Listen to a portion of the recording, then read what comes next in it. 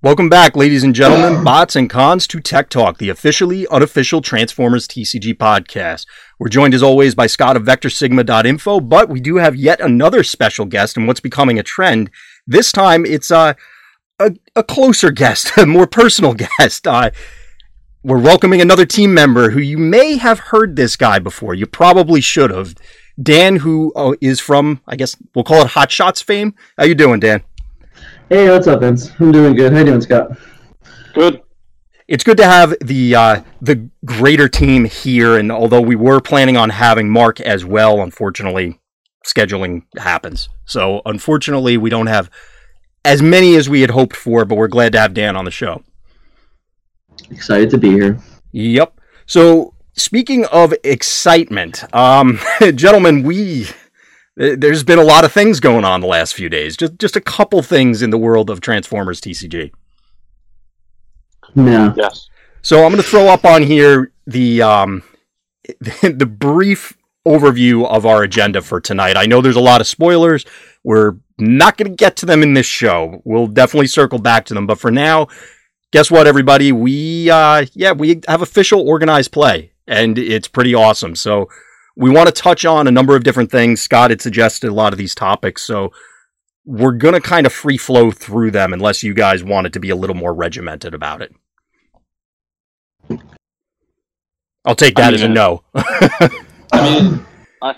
You have the list, so... Yeah, so the basic things, just to give everybody ahead of time, so you have an idea of where we're going, because I anticipate that we're kind of going to jump back and forth between certain things, but general initial impressions of the organized play initiative as we found out yesterday, how we think it's going to impact the landscape of the game, the exciting part, culmination at the end of the year for the Energon Invitational, and then, of course, one of the new tournament structure editions, I guess, tournament format editions, floor rules, that sort of thing for sideboarding. A lot of these will interrelate, which is why I was leading this off with I expect that we're going to bounce around between topics. But Dan, since you're the newcomer here, let me give you first crack at it. What were your initial impressions when you saw everything that was announced? Oh, thank God. Good. Yes. Yeah, I was working on a roof yesterday, and Scott had sent me the message, and I had stopped everything I was doing to read it, and I couldn't be more giddy about it. This is everything we, have been hoping for, and probably a little more. I'm just, over the top excited about it. Yeah. What about you, Scott? Were you as thrilled? You gasped and had to take a moment? I was at lunch. I knew that would happen. Well, that seems to happen whenever you're in the middle of doing something work, whether it's lunch or a meeting, then exciting news drops.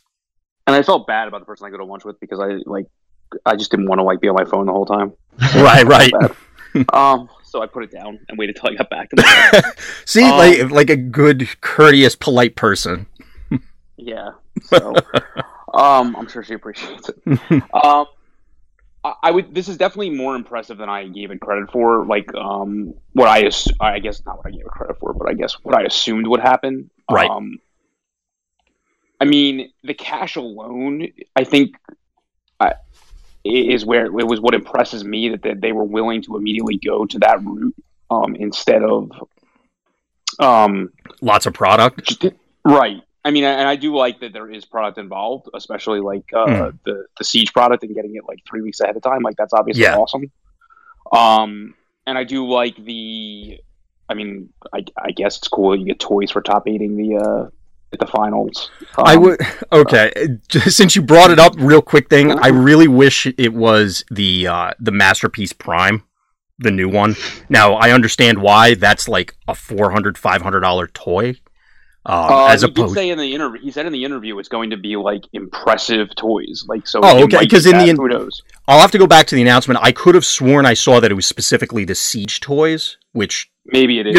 Those are pretty cool. Don't get me wrong, but there's a difference between the one you could get at, say, Walmart and the Masterpiece one. But isn't the Omega Supreme going to be $300, and that might be part of it? For it example? Could be if it's technically part of the Siege line, because that's a Titan class, which is very obviously those ones large. Yeah. Yes. As the name would imply, they're kind of big. So my point was all that stuff I is what I expected, and like uncut sheets or like things like that, but not just straight cash. Yeah, that did take me by surprise. Like, Yeah, and the fact that like and I guess this is confirmed through the Drew interview, like in a way, that I mean they're totally like this is not coming from the third party. Like this is coming. I don't know if the cash is actually coming from Wizards, but I mean like the idea of it and everything was coming from them. Right. So they understand the value, and like what I liked is that they understand the need for it. I mean, like it. I don't want to dive into too much. Like, there's a great interview with I guess technically pronounced Cybertron.com. It's not Cybertron. I don't know why. Cybertron. Yeah. Something like that. I know what you're talking. The SEI. Maybe Cybertron.com was taken, Scott. No, I mean it's copyrighted, but well, yes. SEI. Yeah. I know what you're talking about, so go ahead.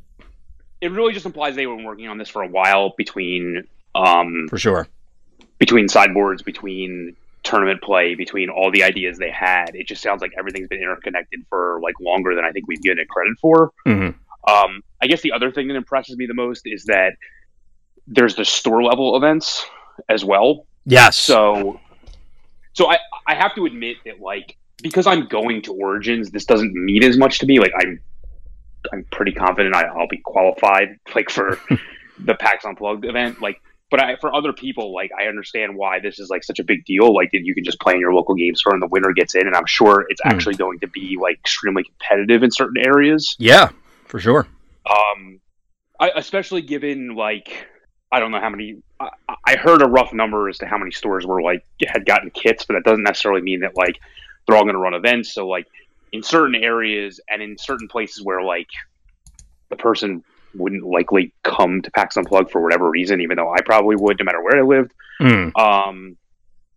it may just work out that way. But I mean, I really believe in certain areas that have a good amount of players, but not a good amount of stores, it's going to bring some serious competition to the table for those events because each store can only have one event. Right. So I know it doesn't feel like a PTQ type thing to me, but that's because I guess I'm lucky that I'm going to be at these conventions. So it's not like clearly the conventions are your best way to qualify. So I just think the in-store support in some of these areas is going to be huge and a lot bigger again than I assumed it would be. Yeah, that's actually what, and I don't want to steal your thunder if you had other thoughts, Scott. No. I don't want to say surprised because looking at the announcement, it makes sense. And given the requirements that, okay, well, it's Origins, it's Gen Con, and it's planning for PAX at the end of the year. There aren't really any other conventions to do the big destination event that Drew and John have alluded to previously. They could have just not with Pastimes running it. Like they could have gone to TFCon, but they're not going to go with right. It, so. But my point is that it's to the store side of things that it wasn't surprising to me. I'm struggling to find another word because it's cool that they're doing it because it gives all those people these additional opportunities. Because otherwise, it would be okay. Well, you got these two events, or that sucks. You can't make it. Or you'll have your last chance qualifiers, which it would basically be limited. It would limit it to 32 players. Yeah, and at this stage, to my knowledge, I haven't seen anything since the announcement yesterday as to exactly what those last chance qualifiers are going to be, how many there are exactly, just that they will be there, and presumably not that many. I'm going to assume it's going to be something similar to what we're going to be playing in at Origins, where the top X people make it, and there's still prizes to pass down, etc. Presumably, yeah. So, I mean, the consistency of the format is also to be expected, but the store level thing really jumped out to me, in that it's encouraging the local scenes in that way. It's not just, oh, we'll go to these big events. To me, it's really cool that, okay, the stores that have been supporting the game, trying to build communities, and all the things that we've said on the show in the past, and Dan, I know you guys have said it as well, that build up your local communities, support your local communities, and, well, here's an opportunity for the official first party to encourage that as well, even more so than what they were already doing. Yeah, I mean, I think that has a lot to do with what Scott was saying too. I think we're fortunate because we have, like realistically 4 or 5, 6 stores maybe that can hold these events. Yep. So for us locally, we're going to have a ton of opportunities if we weren't going to Origins or Gen Con. But out in Seattle, for example, they might only have one store in town, which means they're only going to have one event, which means only one of those guys can get that invite. Right. So I totally agree with what Scott said about that. It's those games are going to be they're going to be tough competition. Absolutely. Tough competition at those events, And because of depending on the geographical area, it's entirely possible that people are going to make that event when it gets announced for the local ones. That is their destination thing. They'll drive however many hours to go play in it because maybe that's their only opportunity. Similar to what you had said, Scott, that you make a weekend out of going to a PTQ sort of thing. That's Pro Tour qualifier for those that don't. Yes, I should have said that. Apologies. Yes, we do. We do tend to do that. So apologies out there, everybody. But point being is that if you can't make those 2 big events, you do have other opportunities. Although, as Scott and Dan are outlining, it's not just going to be walk in and take candy. It could be a slugfest because of how important these things are.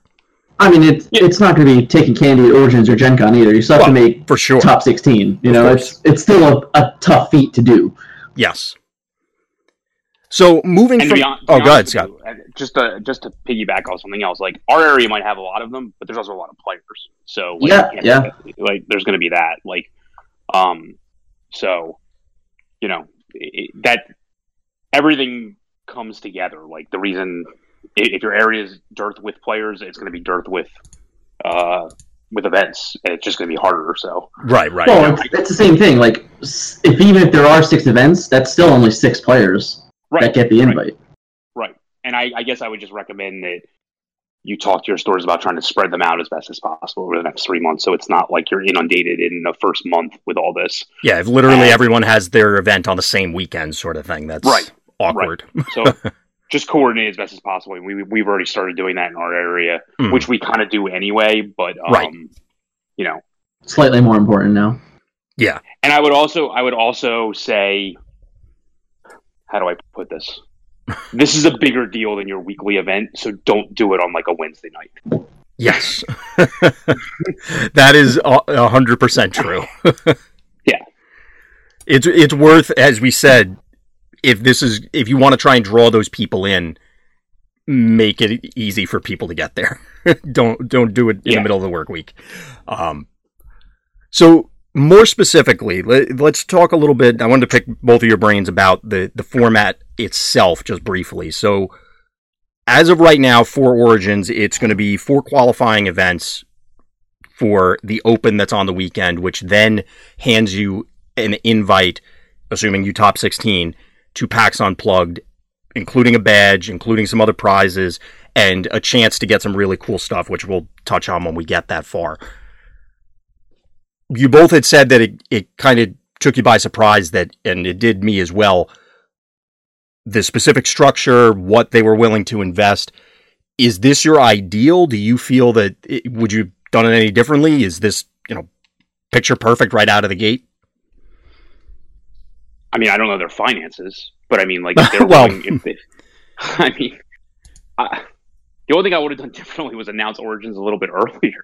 But fair. I mean, other than that, it's fine with me. I don't care. I mean, like, it's perfect for me. I mean, like, as far as I'm concerned, every qualifier, like, you're playing to make $125 or whatever it is, whatever the 617 through 32 prizes. Like, if you top 8 one of the qualifiers, besides getting 80 prize tickets, which is like the equivalent of like almost 2 boxes, or no, wait, more than 2 boxes, right? Yeah, more than 2 boxes. I'm glad you remember that because I don't remember what the rate was on those. Well, I think a ticket's essentially equal to a pack. So like 80 tickets is almost 3 boxes. Okay. So not only are you winning like almost 3 boxes of product or whatever else you want off the prize wall, but you're basically guaranteed to win $125 for top 8ing one of the qualifiers. Yes.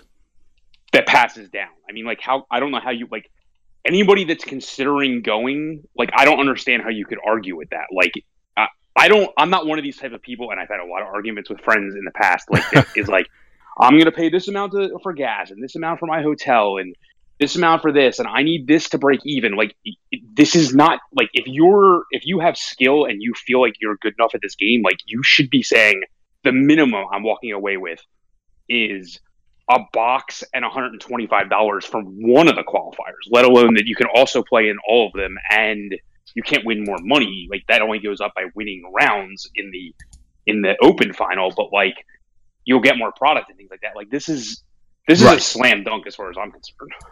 And I'd be in agreement with you. Do you feel the same way, Dan, or were you looking? And this is kind of where I was phrasing the question a little bit. Do you guys feel that it makes sense to do the qualifier for qualifier approach kind of thing, or would it have made more sense to do just at Origins, there's X number of qualifiers for the Energon Invitational, which instead of feeding into the one event and then into the Invitational? Well, I mean, even coming from, like, we'll say WoW, we all play WoW in this room, they had, like, Realm qualifiers. Yep. Now, granted, they were spaced out, for a couple months, and then you get to, everyone that qualified for Realm Championships got to go and play in Realm Championships. Yep.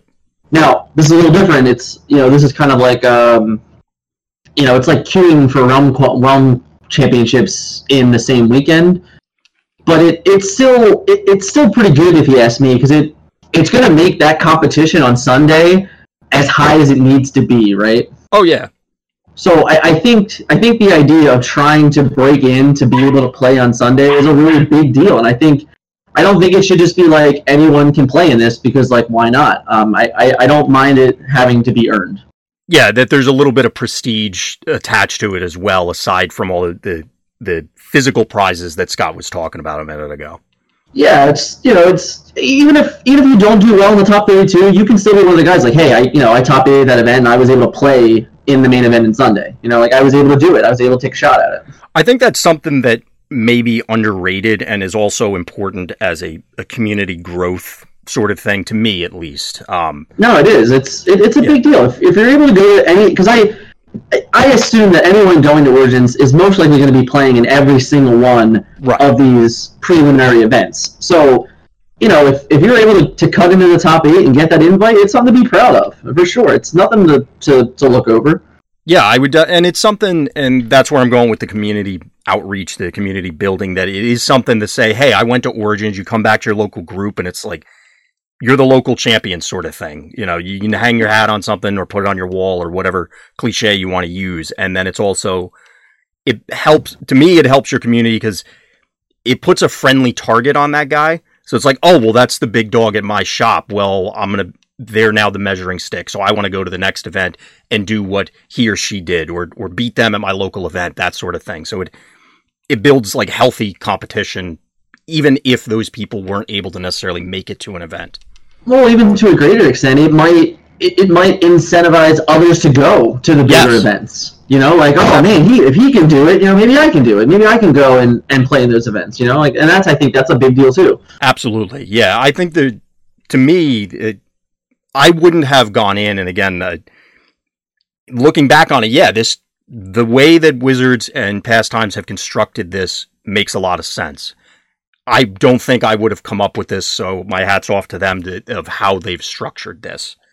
It's like I said at the beginning, like, I was without a doubt blown away that it was to this extent. Yes. It's everything that we could have ever wanted, and then so much more. Yeah. Like, to have all of this announced at one given moment of, we are going to have these preliminary events to get into this main event, and then invites from this main event to play at an event at the end of the year. It's just, they set up the whole year. Like, we now have something to look forward to as competitive Transformers players. Like, we have all year to go, man, I cannot wait for PAX Unplugged. And it builds to it, the way it's structured, which definitely builds the anticipation and the fun. It's impressive, is really the most concise way that I can put it. Yes, I agree. But see, in all my years, I've been to both types of events, right? So I've been to everyone shows up in one place and plays in one thing. If you scrub out of that one thing, what are you going to do for the rest of the weekend? Draft? Yeah. Like what's the rest of your weekend look like? What's the rest of your weekend look like here? Oh, next day I get to play in another one where I already saw what did well in the first one if I really can't come up with my own strategies. Like, I mean, this is such an advantage for like a player. These conventions, honestly, like without this, can sort of be boring. Like you play in your one thing or however many things you're going to play in, and then you're like, I'll go to the dealer hall or I'll do whatever. Now there's events all weekend, whether you're qualified or not, that are high ticket items, no pun intended, that are like competitive throughout, that you have the opportunity to play in, qualified or not. And it's an opportunity. Like if you don't have a good day, like I mean, we don't know what the Gen Con schedule is going to look like yet, but like for Origins, if you don't have a good Thursday or Friday, let's just say, like, okay, you come back the next day on Saturday, there's 2 of them. Like if you don't have a good morning because you're not feeling well, like go back to sleep for a few hours and come back. Yeah, like, exactly. It's not just one and done. Yeah, and if we can assume the information is going to be out there, like if they're going to release what the top 8 is of Thursday and then what the top 8 is of Friday, it's just like you said, like you can come in Saturday morning and be like, all right, well, I know what the meta is. I can prepare for that. Yep. Yeah, it'll be definitely interesting to track through the weekend as people adjust and adapt and evolve to what showed up on day 1 versus what ultimately shows up on Sunday. Yeah, that's a whole other metagame itself too. Oh yeah, I mean we did see a microcosm of that at PAX Unplugged this past year, where decks even within that very short time frame evolved and changed, and people said, "Hey, this is what's winning. I need to figure out how to do whatever it is to get me some W's." Yeah, right. It'll be the same thing for sure. Absolutely, yeah. Every time that I look at the announcement and listen to you guys talk about it and listen to other people talk about it or read about it, there's always more things that get me more amped about the entire thing. And it's incredible. Well, even just to go skip a little bit ahead here, think about this. It's the first event for sideboards, right? Yeah. So no one's going to really know what everyone's going to be sideboarding. Well, guess what? After they release deck lists on Thursday and Friday, people are going to have a pretty good idea on Saturday what people are side decking. But also a preview for later, and I'm sure you guys are going to agree with this, that just taking the sideboard isn't necessarily, just picking up a deck list isn't going to necessarily give you the percentage points that you need. No, but I'm just saying I get what you're saying. They're going to have an idea of what's going to be there. Yep. Yeah, it's definitely interesting. So the obvious things that I have to ask, is there... 2 out of 3 is making us all happy, right? You guys didn't want to see anything else? Yeah. Well, what do you mean? Well, yes, it would obviously not best of ones. Oh, yeah. I'm assuming. Yeah. Come on. Anything longer? Like, did it ever enter your mind to do 3 of 5? No. Okay. I asked because these are not... Maybe like for the finals. Yeah. That's about it. I think the finals should be a longer time. That's all. Like, I don't know if that's listed in the floor rules or whatever, but that's the only thing that should change. Yeah, I think you can do it in 90 minutes or something like that. Okay. Yeah, the floor rules, for anybody who's not aware, were released, like an hour before, a couple hours before we went live. 25 minutes ago. Yeah, so we haven't had the time to completely digest them, so apologies if we're off a little bit on that end. So any other initial thoughts about the structure as a whole before we look at how this is going to impact, say, other events or the game in general? No, not about the format. Other than, I guess, if you were at all considering going to these events and you care about like what the entry fee is to these conventions, like if you're listening to this podcast, I expect you to go to these conventions if you're able to. Like, if not, you're just hurting yourself, honestly. There's something to be said for the fact that it is, especially to your earlier point, Scott, that given the nature of these, it's not, I'm signing up to go to this expensive convention, air quotes, and then I'm paying to get into this tournament, and then I go 0-2 and drop. And then what do I do all weekend? Well, you play in the next event. Yeah, now you have all these alternatives. Like, you have opportunities to redeem yourself, whether you really should feel that way or not. Like, you can get right back in there and get back on the horse. So that you charge back, go 3-2, and still I think get 10 packs or something ridiculous. Well, yes, there's also that. I was comparing it to like old PTQs again, where it's a ton of rounds and 0-2 drop scenarios, that sort of thing. Obviously, you're not doing that here. That's not a good idea. Don't do that. can also show up every morning and get your 2 free packs and just turbo it. That was stunning to me that's a thing, but it's really cool that it is. Just to quickly, and the thing that I think will change most about the game is that I think the game now more than ever is going to grow. Yeah. I think this announcement and this magnitude of an announcement, for anyone that's a competitive card player in general that's going to start seeing these things and seeing these prize pools, and I just can't imagine that we're not going to see a lot more faces show up pretty quickly. Absolutely. I mean, I can't imagine this pushing people out in any capacity. It's only going to say, hey, that's really cool. I want a piece of that. Or then you clearly don't go on Facebook. No, I don't go on Facebook. Hold on. So even here's the thing with, and I'm not going to speak for anybody or anything like that, but even if you're a casual player, this doesn't hurt you in any which way, shape, or form. Correct. It doesn't. You can still be a casual player. You can still show up on a Friday night or a Wednesday night. It doesn't matter. You can play with your friends and be casual, and that's completely fine. But for the people that did want to see competitive play and did want to see sideboards and, they wanted all these things, then it's just something we wanted. It doesn't mean that you have to hate it. It doesn't mean you have to do it. If you don't want to do it, then just don't do it, Right. I mean, do you want me to play logical devil's advocate or for an opinion I don't agree with, or no? It doesn't. The point is that, like, if they don't want to play, then they just don't play, right? Like, no one's making them go to Origins. No one's making them go to Gen Con. Like, if you don't want to do that, then don't do that, No, but I'm just going to play devil's advocate. I don't agree with this. That's fair. That's fine. No, but you didn't even say it yet. Well, I'm going to say it. Yeah. There's nothing to agree with yet. Yeah. I believe the competitive level of the local event will increase because of this. Because if you only have so many opportunities to actually play the game, what are you going to do? Not practice the sideboard format because I'm going to go play whatever, like Combiner Wars? I mean, like, let's be honest. Like, that's not going to happen anymore because people only have so many opportunities to play. So I'm not going to say it's irrelevant to the people that don't want to play in that level, because I just feel like the people that are on the fringe about wanting to, like, not super hardcore like us, but the people that are the tiers that weren't all in to begin with are just going to want to have as many opportunities to play at that level of competition, even if it's the local weekly thing, as possible. I mean, I hope that's correct. I'm just saying it doesn't have to happen that way. I understand. I just think that's what's going to happen.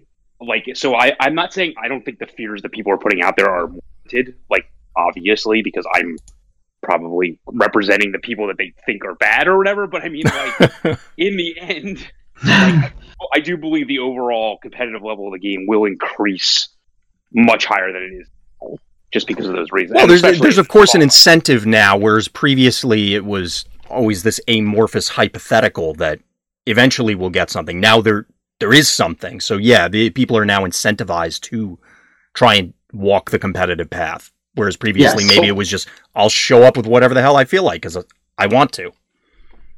I was there when the Pro Tour started. I can just tell you this is what happens in the beginning until, like, you develop players. It goes in cycles. Let's just put it that way. But I'm sure what's going to happen in the beginning is the competitive level is going to increase. Yeah, and I think even if you, like, quickly compare it to Magic, like, at this point, the Magic casual scene is like EDH, right? Like, it's that format where, like, anybody can pick up a deck and play it. Mm-hmm. So, like, since we don't have that yet, I could see that in the near future, it's just mostly based in the competitive world.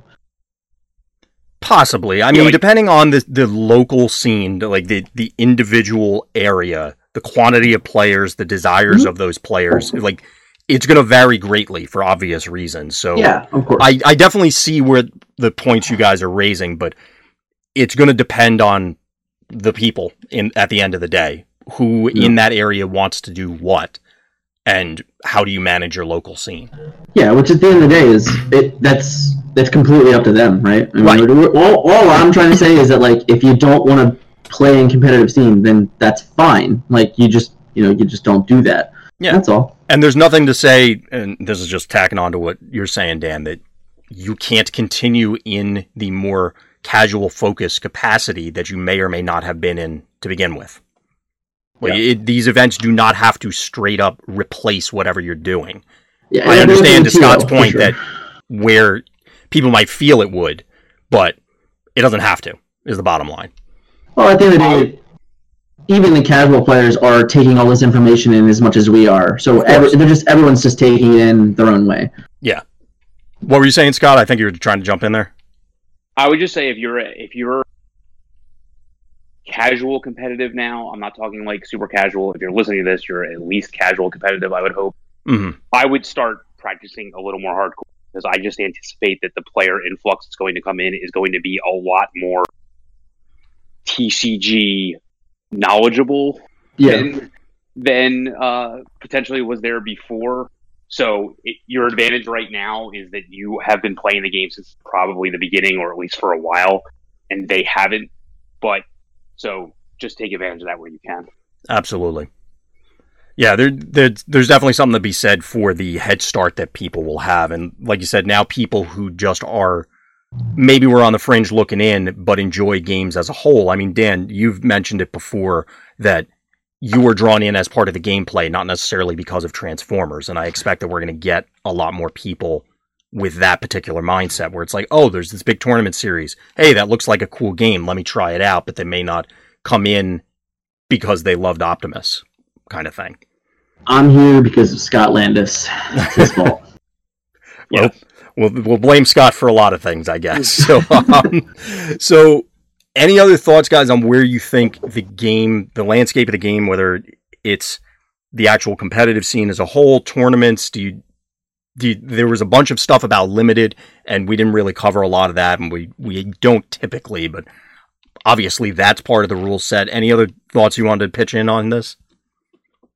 No, I mean, the big thing for me is just going to be that, again, I don't feel this personally, but in areas where your store locations are sparse, it's going to be tough for you if there's multiple players in that area that you feel on your level or above for you to qualify. So, again, my recommendation is to go to the big events. Yep. Because that's, I mean, as weird as it, I would do everything I could to go to be honest with you. The real recommendation is go to both of those things. Right. Yeah, right. If you have the means, then that would be probably in your best interest. Yeah, because I feel like, honestly, it's going to be hard for people to qualify through the local thing, even if there's a dearth of them in your area, because that means, by definition, there's a dearth of players in your area. Right. So just keep that in mind. I know I made that point twice, but it's worth one person. You know, right. It's not like the top 8 are getting in. It's one guy from every one of those events. So yeah, that's it. So like it like you were saying, it's easier to get into Gen Con now or Origins, which is fair to an extent. If we only have like 50 people at Origins, then yeah, sure, 16 out of 52, that's good odds. But for these events, if you have 30 people show up, you know, you're 1 in 30 chance of doing it. That is worse odds. It's worse odds for sure. Yeah, it's a big hill to climb depending on what your local scene looks like. Although, to the other end, if you're as fortunate as we are where we have everything locally, maybe everybody else qualifies and it passes down to you. I don't know. Only if these people go to Origins and Gen Con. Yep. You should want to Yeah, it's all gonna. There are a lot of variables here. There's only 3 of us going, even though 37 people signed up for free passes to Origins. I guarantee 37 people there. So right. Free passes might incentivize it. It could get a few heads to turn on that end. So any other thoughts on that before we move on to the big show at the end of the year? Other than the fact that I'm extremely excited that we are going to have real competition now. Yeah. That's it. Scott, anything else? I'm not the type of person that says like again, and Drew said this as well. I understand that some stores and some players needed this to, quote, legitimize it, but I didn't need this to legitimize the hobby. But I understand why some people look at it that way. Yeah. Because you had a licensed game, and I understand it's the same company or however that works. It's really complicated. Yeah. So you don't have those issues. You don't have, I'm going to give you a piece of cardboard top 8ing an event like that may be some playable card, alternate art crap like that you have to sell or something like that. Like, it's real prizes. Yeah. Wonder what he's talking about. I can't imagine what other game companies would possibly give out. I don't know. I don't know. Question marks. Yeah. You can see them over my head. So I mean, again, like, and I've seen this, and I've talked to people like this. Some people need this to legitimize it. Again, like, I'm a fan of the IP. I'm a fan of the game. I've obviously been playing since day one, but like, right. I understand that people did need this to legitimize it, to show that the game had longevity, to show that the game was, quote, being taken seriously. Again, that's up for debate. Well, before, I'm not up for debate now. Right. So, I mean, it's extremely exciting for the longevity and for the health of the game. To me, like, again, if I'm practicing to go to a tournament, like, I'm going to practice to go to that tournament no matter what it is. So, like, to me, it's just a harder level of competition. But, like, I was already taking it seriously to begin with, obviously. So it was, right. It is what it is from that perspective.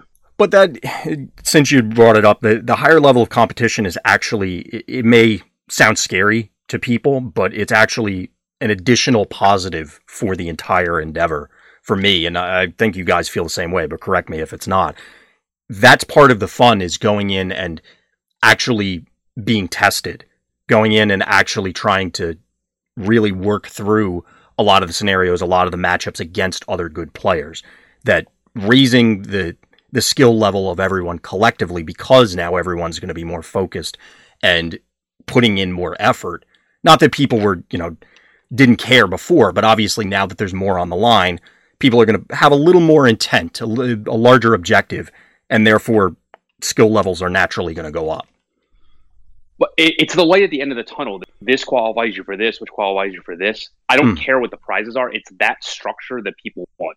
Yes. And that's the structure that's in place. So that's all that matters. So. Yeah, I'll completely agree with Scott on that one. Like, it's just the fact that we know that there's something to play for now, not just playing for the sake of playing. Like I like Scott was saying about legitimize, and I kind of had said it offline about it. As a joke more than anything. Clearly, I'm all in on this game. I've been all in since PAX Unplugged. But seeing this to this extent definitely made me feel like, okay, I made the right decision in starting to play this game. Yes. Yeah, it's one of those arguments that I have heard it before in we'll call it past lives for other games. It's been mentioned, as Scott was alluding to, for this game, that it is a little something or a major something that puts it in people's minds that, yeah, this is a thing. Pay attention to it. Whereas before, I don't personally agree with it, because I kind of fall in the same spot as Scott, that I was going to be in on it anyway. But it's there's now the official rubber stamped seal of this is a thing. Get at it. Right. So, from there, let's talk a little bit about the big show, the Super Bowl for Transformers TCG, and that's the Energon Invitational at PAX Unplugged, which all of the things that we've been talking about ultimately culminate in. Give me your first impression, Scott. Like, what are your initial thoughts when you both saw it, and then now that you've digested it for a day? What do you think about it? I get to Uber there, so. All right. I mean, good talk. No, I'm kidding. I mean, it's local for me. I mean, I'm trying to find the old WoW article I wrote when there was like a DMF in Philadelphia. It was awesome. Like, what things to do in Philadelphia or whatever. But yeah, I was going to go to that one. Then real life happened. That was the only one that I could have made. It really sucked. But anyway, there was. I top forward that event, so I know that there was like a home field advantage to it. So that's why I'm excited. But honestly, PAX Unplugged is a great event. Yeah. It's awesome that it's like obviously double the prize pool. It's awesome that it's quote invitational. I know there's going to be last chance qualifiers. It's awesome that you get to create a card. Yeah. Which has been done in other games. And that's a character card. I think that's great. It's great that there's prizes. It's great that it qualify for something, which is what is most exciting for me. And I'm sure the weekend will be for other events as well. Oh yeah, that's in the fine print in one of the announcements, that there's going to be ongoing other stuff to do. Yeah, it seemed like Gen Con too. We don't have a schedule yet because of some logistics, but I know that's being finalized. So yeah, it's great. I mean, what honestly surprises me is that Gen Con and Origins are half the size. 10,000 to 20,000. I mean, there's a lot of incentive to go to Origins and Gen Con more to me because of that. But it's great that there is a second level of competition and that the prizes are stepped up. Yeah. In the finals, and it is such a unique prize for first place. Absolutely. Do you feel the same way, Dan, or do you have anything else to add on what your initial impressions or what you have now? Let's just, how often in any other card game you ever played did you look forward to Nationals or Worlds? Pretty right? Yeah. Like that's the end all be all. Like for us right now, the Energon Invitational, that's going to be our Worlds. Yep. And I look forward to that every year, wherever the hell it was for any game that I ever played. So like the fact that we have a date, we know what it is, we know how to get invited. That means I have the next 6 months to be excited about it. And it's awesome that the entire way they structured it, to how we're going to get there, to the amount of players that can, get invited. And I'm sure on that weekend there's going to be last minute queues, like Scott said earlier. Yeah. So it's going to be one of those things where, like, if you want to be in that event, then you need to come to all these other events to give yourself the best shot of doing so. Yeah, there's something to be said that, and we were talking about it earlier, that now it's almost a tangible thing, because now there's a schedule, there's a date, there's a target, there's something we're working towards, as opposed to a hypothetical or potential. It's exactly what you said, Dan, that now we can spend I know I'm going to spend all these months obsessing and trying to like, okay, well, it's coming. I'm going to count down the days and the weeks and the months. The difference is that you want the toys. Well, yes, I'm most excited about whatever that toy that's ultimately going to be there. No. In all seriousness, let's call back to what Scott had mentioned, that one of the prizes, aside from the money, which, let's be real, that's important too, the fact that you get to design a character card is staggering to me. And my wife and I were talking about it. You guys both know her. Even she got excited, and she's like, I want Bulkhead. We're making Bulkhead. It's going to happen. And I'm like, okay, well, we're going to start testing. It's incredible to me that prize is on the table. Well, even if you compare it to Magic, which is also run by WotC, obviously, some of the best cards in Magic are player-created cards. Yes. So the thing that's awesome about that is the fact that you get to create this character that can be put into this game, and there's a good chance that it's going to be a strongly playable character. So every time someone sits at down at the table, they're going to be playing your character. That, like, I'm getting goosebumps. That sounds so cool. Like, that's awesome. It really does. It's pretty cool. Yeah. Normally I wait to read the chat, but wife is in there. She's screaming, Bulkhead, I needed that. You guys, I don't think you guys watch Prime, but that's a recurring joke in there. But anyway, Dan, I know you said you're not, you didn't initially come in as a Transformers guy. Do you have somebody in mind, just real quick, while we're on the subject? Well, so you were talking about just making like a Bulkhead. Like, my question would be, like, can you actually create your own Transformer? Well, I doubt that. Yeah, I'm sure it's in the terms. All right, well, then I would just most certainly make a Bumblebee card. Naturally. Weird. Hey, it's popular, right? You gotta be popular with the kids or something like that. I don't know. I like the last movie. Fair. Oh, it was good. That's allowed. Good. What about you, Scott? Right. You got somebody in mind off the top of your head if you were to take it down? Yeah, I would make a Megatron that when life gets a little can't transform, has Galvatron on one side. That sounds completely on brand. That sounds exactly like what I would have expected. And its flippability will be deal 10 damage to something. Well, no, there's no flip. It's just Galvatron on one side, Megatron on the other. And when the Megatron side starts in play, can't flip. All right, so at the start of every turn, you get to ping something. Sure. Whatever you Yeah, he's not that concerned about the card text. That's not the important part here. Okay. Fair. That's fair. Direct damage, I guarantee it. Gotcha. Yeah, as a whole, you guys were saying it earlier, but the whole qualifier series culminating in this adds an air of legitimacy. Not that it wouldn't be otherwise, but a whole pomp and circumstance to it. And to me, it's very impressive, from the prize structure to the actual tournament structure, that this is the big show. And it's worth playing for. Was there anything else you guys wanted to say about it initially, just about the idea as a whole? Start practicing now. If there are other resources out there that might be available in other ways, you should definitely look for them. Where could those be? What? You can check the links in the description below. Yeah, you can check in with us later. Definitely check in with Scott. There's a lot of homework to do now, which again, to one of my earlier points, it may sound scary, but that is the fun part, doing this, working with your teammates, working with other people, trying to test, trying to get things, and actually seeing if you can bring your ideas to fruition. To me, that's a lot of fun. I mean, the other good thing is this opens up, like, I know, and people don't know this, but like behind the scenes, sometimes Vince and I can struggle for topics to talk about. This opens up such a plethora of them. It's like unreal.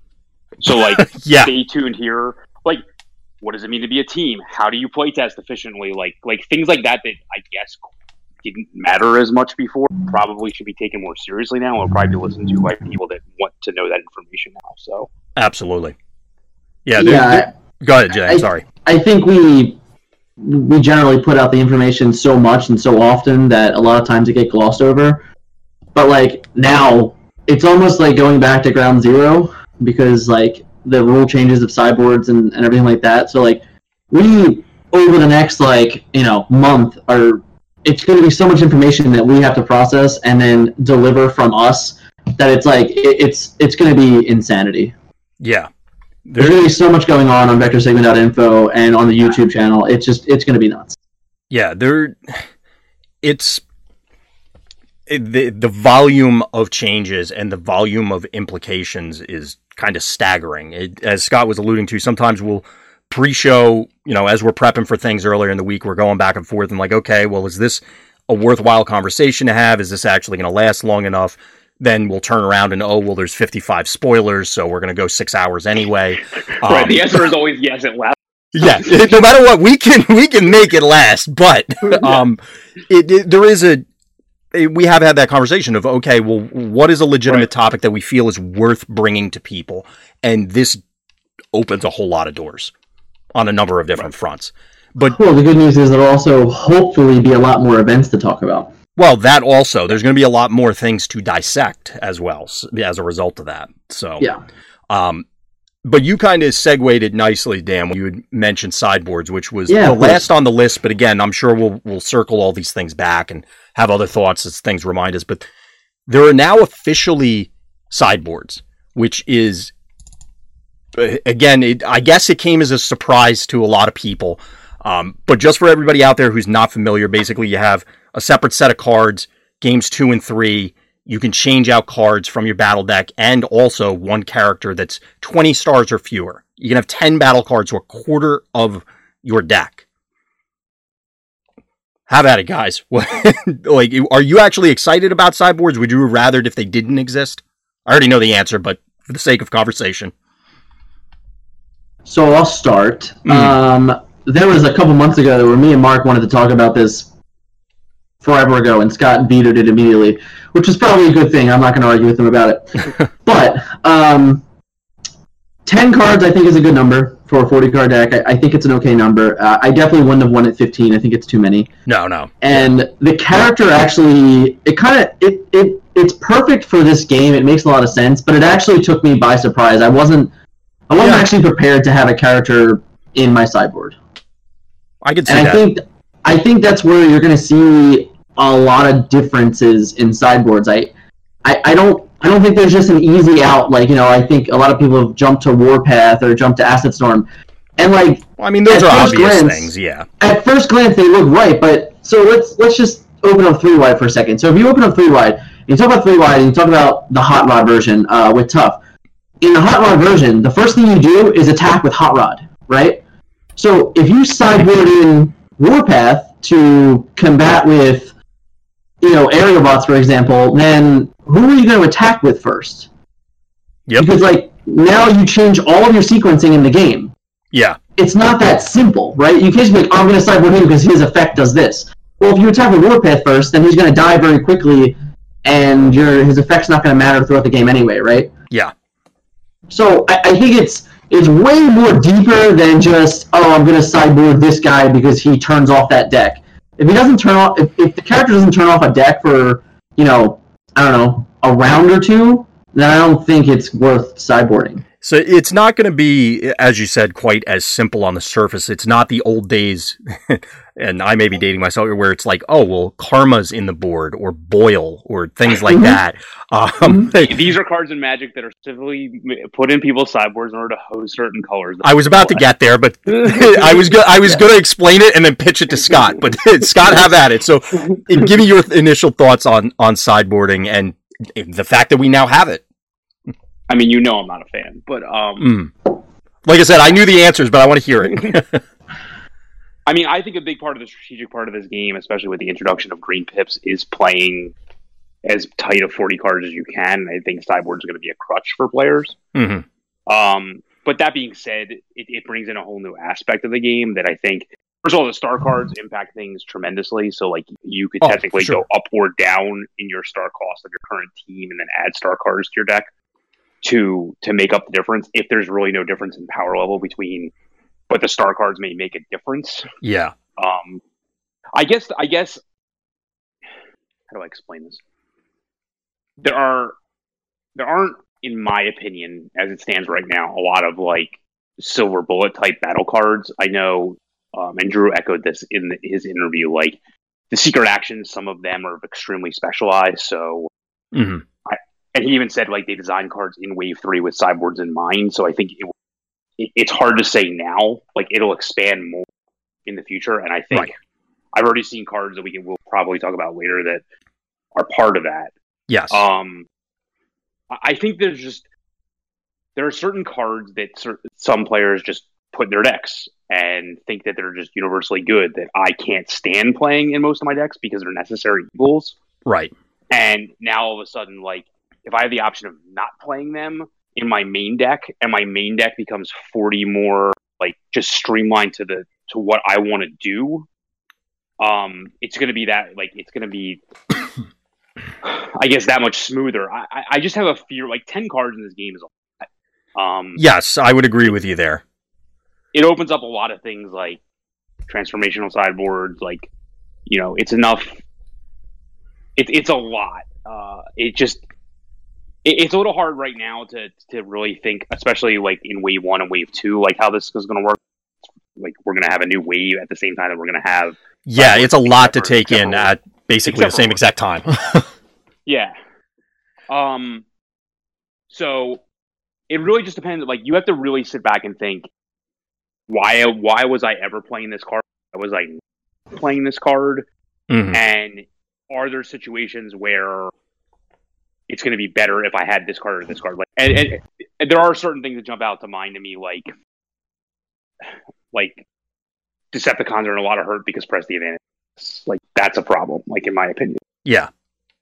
I'm trying to think of some other easy, I'm on record of saying like I can't stand playing cards ramming speed and vaporize, which is necessary. It's like, but you can put them in your sideboard if you really think that you're fearing some type of upgrade or something like that. Like, Enforcement Batons doesn't see a lot of play. It probably will see more play now out of sideboards, for example. Yeah. Like there aren't a lot of, but the silver bullets in this game, quote, exist in certain matchups and aren't good in other matchups will simply improve. And I don't have even off the top, I don't know all of them, and I wouldn't feel right saying all of the ones I'm just thinking of because they're coming out of left field. Right, of course. But it takes a lot to take it all in and stuff like that. So go ahead. Sorry, finish your thought. It's fine.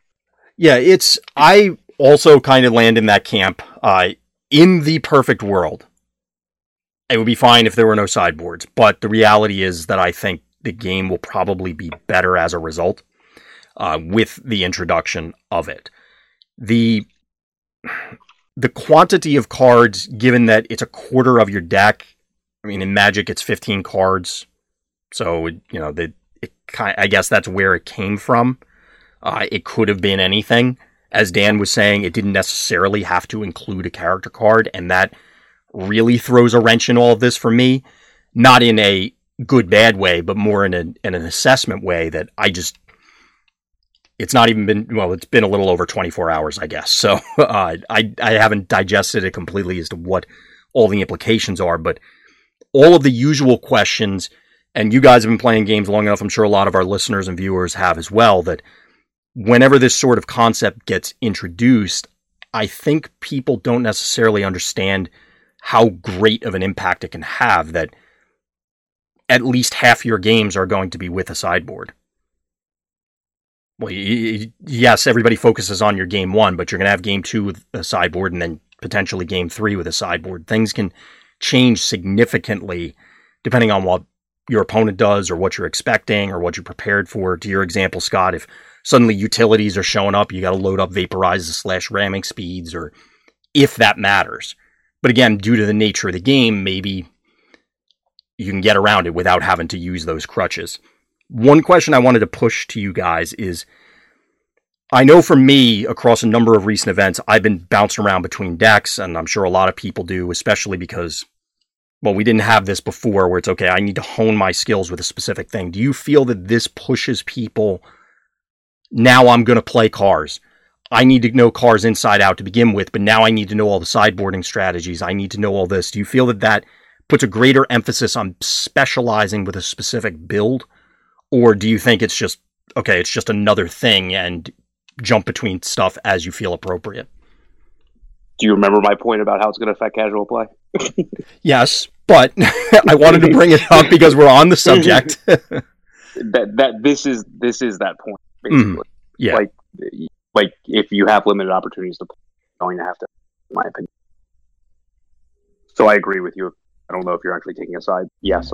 Yes, I do. Well, I do have a side. I don't know if I necessarily articulated it in this scenario, but are you siding with Scott? Dan, do you think it's really going to push people? Okay, pick your deck, figure it out, and then you become an expert with deck A. I don't know. I spent the entire wave 2 playing a different deck at every event. Mm-hmm. Mainly because I wanted to learn all the decks. I don't know. I don't know if I, like me as a player, if I have to choose a deck to just hone in on and only play that deck. I don't know if this rule affects that. I don't know. That's a tough call. I mean, it obviously is going to put greater emphasis. You know, there are more things to know in general. So putting that aside, to me, I feel like, yeah, it's going to Scott's point, if you're not going to necessarily have as many opportunities, you got to make the most out of those opportunities. So for me personally, I know I always have 1,000 decks. I need to actually focus on one, or I'm going to sit down and go, wait, what is my sideboarding plan? When do I want to sequence things? Yeah. No, I can see that. I think the thing that I'm more worried about is kind of going back to the sequencing thing of your game 2 and 3 with your new character. Yeah. Like, if you bring in that character, you now have to know that there's a new way to play your deck, and I think those games are going to be very important. So, like, it's just whatever random character you decide to board in, like, you're going to have so many awkward scenarios now, because you're going to see, like, these weird games of, like, characters that you've never played with, or haven't had a lot of time to play with them. Right. So it's just one of those things that's what's most intriguing to me, is like, how are the new sequences going to work with these sideboarded characters? Absolutely. Yeah, there's definitely going to be a whole slew of new scenarios as a result of this. And it's definitely going to be interesting to watch, again, the evolution, whether it's over the season, we'll call it, or even the local environment of a given event, and whether people adjust to that scenario or they stick with whatever game plan they came in with. To circle it back, Scott, any other thoughts on sideboarding in general that you want to put out for the populace, or how you feel it's going to impact our beloved game? I'm not ready to come on. I'm just not. You're not ready? What? I couldn't quite hear you. I'm not really I don't have enough I haven't really. I wouldn't feel right. Like, I think that's perfectly acceptable. I mean, there haven't been enough hours to really tackle this in its entirety at this stage, but it's such a significant, sweeping change. I mean, I have 2 weeks to digest it with no practice in the current environment, and then 2 weeks after that, I could turn around and practice it with an entirely new set to get ready for whatever else is going to be going on. So it's going to change anyway. Once all the Siege cards come out, because I can clearly see that there's sideboarded cards at Siege that will be different than the way that they are right now. For sure. it's I think this actually, honestly, like this allays a lot of my fears about like the swap parts thing. To be honest with you, well, what's like that? if I had fear. Well, I mean, I had fears, for example, that the combo was just going to exist again with the little Micromaster guy, and now you can sideboard the card that, like, spoiler, we might talk about this later. That like takes away stealth or something like that, so you can just kill that guy right away. Yeah. So like, and clearly they knew this, and that's why the only act they took. Now it makes way more sense. Like, I only swap parts was banned because clearly there was no answer to all of that. In the moment. Yeah. So that we knew of. But now, are you saying that they planned this ahead? Like, yes, that's what I'm saying. They know what they're doing? Yeah, it sounds like it. It sounds like they know what they're doing. I mean, the only thing I guess I'm surprised about is, and I don't know that there's a way you could avoid this, but you've had, if you count all the starters and everything, like there's been like, let's just say 6 releases. 2 of them are heavily focused on automatically giving you a 25-star team that you really can't sideboard a character with. And yes, we're gonna have a sideboard that features a character like this. I think that kind of puts those strategies at a disadvantage unless they're so much more above the power curve without having to do that. Like, I already said to somebody, "Yep, I'm gonna play my my Aerial Bots deck and sideboard Omega Supreme because what? Because who cares? Like, you know, like, I'm not gonna I'm not gonna side out one of the Aerial. You know, so that I think that's a weird thing. Like, you can't sideboard Metroplex, you can't sideboard Combiner team. It's just a little weird, I guess you would say. Yeah, it does. When you put it like that, it does seem a little bit odd. Although, I'll be honest, I'm not sure how else they could address it. Like, if you're playing Aerial Bots or insert Combiner team, I mean, you're playing the team. It just feels like that's part of the decision. Like, it's almost as though in any other game, if you chose to play a certain faction or something and therefore got these cards as a result or access to this resource as a result, you only get it when you go that route. So that's why the deck building decisions went that way. It does feel weird that this is outside of that. Yeah, no, I see where you're coming from. So, you know. That's weird. Yeah, and I agree with you. That does kind of stand out on end. One thing I wanted to ask you before I pitch it back to Dan was, you had mentioned, I agree with you, that there's a lot of stuff. Although, would you agree that I guess there's not really a better time to do this? They got it clearly. They're announcing all this stuff. It's got to come out now. Would it have made any sense to, I guess, do sideboards months ago, sort of thing? Other than giving people more time to prepare for Origins, I guess. Yeah, I mean, it's clear to me that this set is going to be very, in all ways, shape, or form. So, like, it's obvious to me from a business perspective that waves 1 and 2 are proof of concept, and now it's like it's not even. It's probably only wave 1 was proof of concept. Wave 2 was continuation, and like it was already known during wave 1 it was a success. So we know, like, this is. I can't remember time in a game other than probably just the initiation of the tour, a game 0 to 60 like this in one set with all this stuff at once. So, yeah. Which, in fairness, it's Wizards of the Coast. Yeah, I mean, because there's something to be said there. Yeah. A lot of this stuff up front. So, like, you know, it's either part of the design feature up, it's not. And it can be really hard without the backing of a lot of the stuff to go from 0 to 60 in one set. So impactful. I mean, I guess like when rotation was first introduced in some of these games, that might have been part. That's usually gradual. Right. It might have been more shocking when that happened. Like,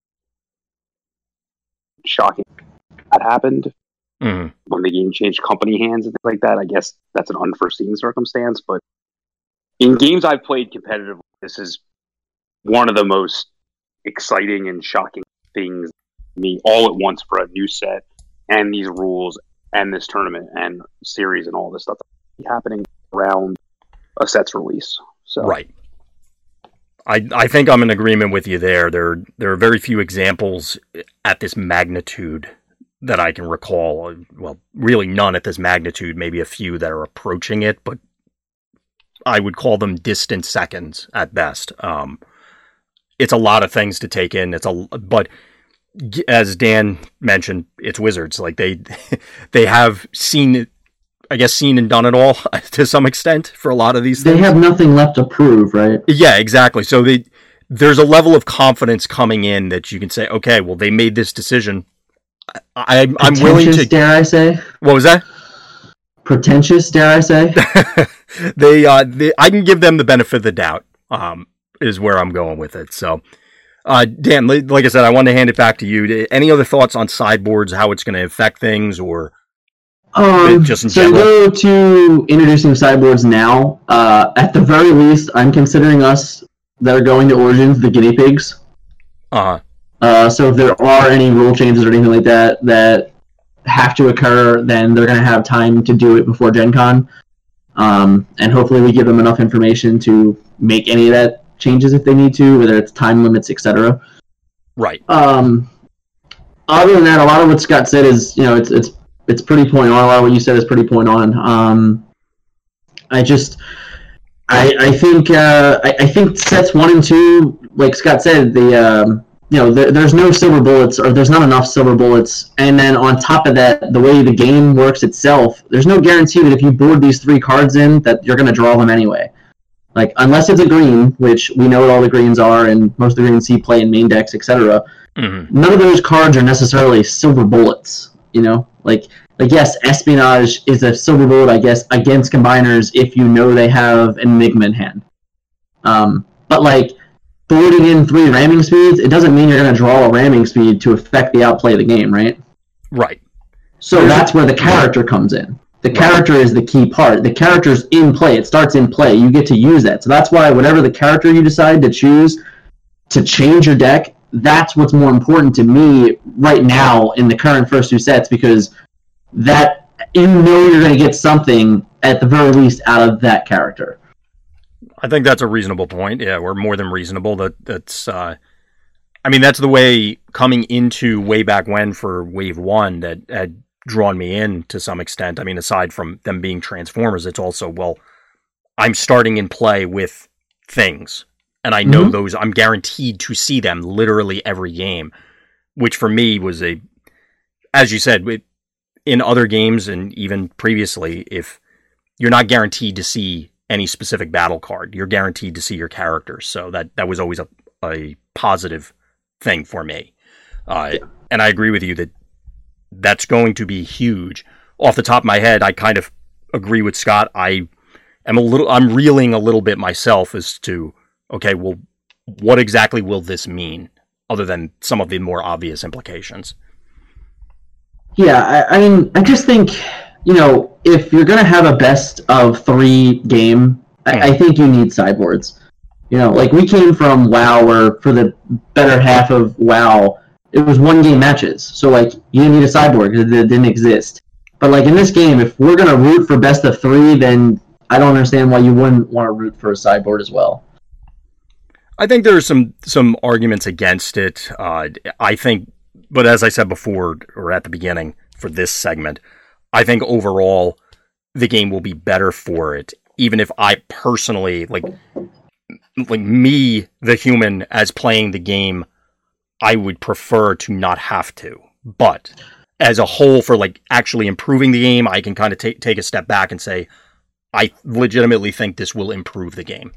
Yeah, I've always agreed with Scott that deck building is key, and I think Scott's an incredible deck builder. So he's always able to play that 39th, that 40th card and know what he wants.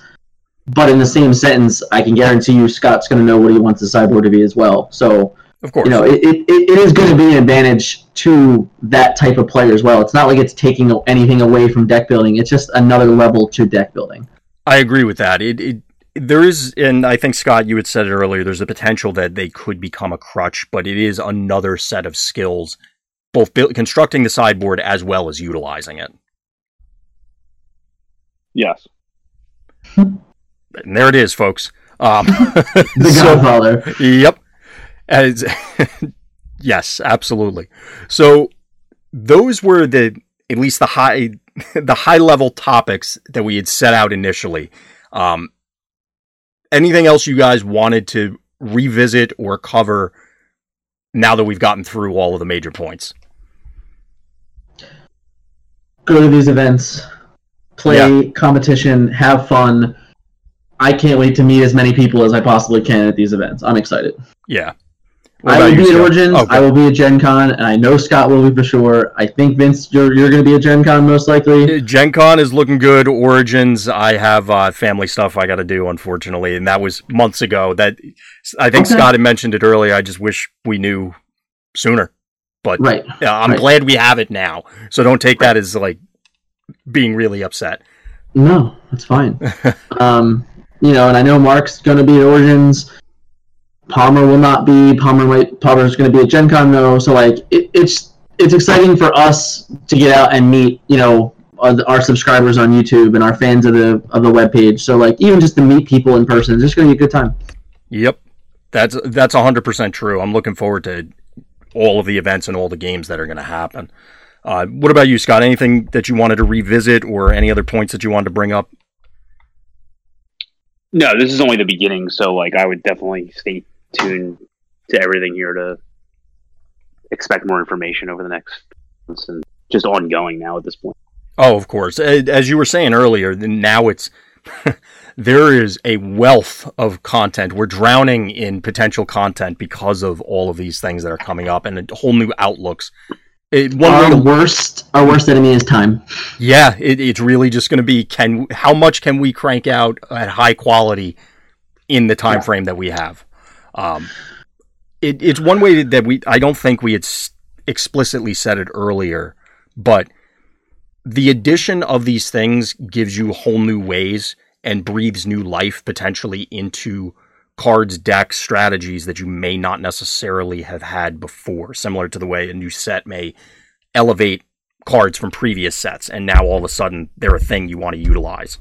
And I think that's worth looking into as we move forward. It's even to the extent of going back and looking at cards that you were like, that card will never make a 40-card deck, right? Mm-hmm. Well, it might make a 50-card deck. Right. There's a lot of new scenarios where things might have their time in the limelight. Yeah. So Computer Sabotage is not one of them. What was that? Computer Sabotage is not one of them, whatever that card is. The one that they discard down to 3? Yes. Okay. Yeah. I don't see that happening. That one, yeah, there might. I only remembered it because it has my boy Tailgate on there, but that one, I'm not expecting a whole lot of emphasis to be placed on that one going forward. But I've been wrong before, so we'll see. Did you guys, just as a quick closing thing, I know this only was shortly before the recording, but anything that you wanted to call out that was exciting to you or jumped out at you from the floor rules? Or do you want to save that for a later discussion? I have to say that for a later discussion. I have a lot of thoughts. Okay. Say that for a discussion. That's fair. The only thing I'll say is, how do I explain this?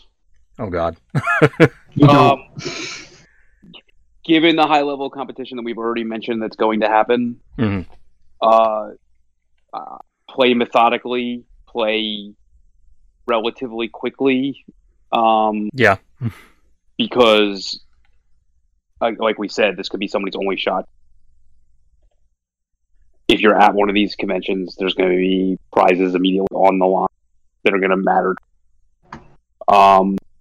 And now that there's a rule in place that for like a lot of things that may have been allowed to slip through the cracks, they're not going to slip through the cracks anymore. Yes. I'm not. That's not a threat. That's just what's going to happen. Yeah, I mean, it's a very long, very detailed document that, I mean, I'll openly admit I haven't gone through every last sentence of it thoroughly, but it's pretty thorough. It covers, if you thought of it, it's probably in there. So, anything immediately that jumped to you, Dan, or do you want to hold off for now? No, I'm good to wait on that one. That's fair. Yeah, as I just said, it's a long document. There's a lot to digest in there as well, on top of all of the things that we just went over. So, I think we managed to do it, believe it or not, more quickly than our usual episodes. So Dan is the catalyst here to keep us from rambling too long. I am glad to be that catalyst. Yes. Well, I appreciate you coming on, Dan. Thank you again, Dan from Hot Shots fame. We'll say. Speaking of which, if you're watching this video as opposed to doing the audio, there's a sweet new logo up there for Hot Shots. Did you want to say anything about that, Dan, as we're closing up? Yeah, we're going to cover it in our episode next week. We shouted out our artist that did it for us. It was really nice of him. And it's just a new look for us. It's just wanted to change something up for OP. Awesome. So definitely check out Hot Shots is a regular thing. If you're listening to this, you probably know who they are, and if you don't, you should go learn. So definitely check that out. One last call. Anything else you guys wanted to bring up before we close up shop? Nope. I'll take that as a no. So, all right, everybody. As always, we appreciate you listening. Thank you for listening. Thank you for watching. And please tune in next time for more Random's Thoughts.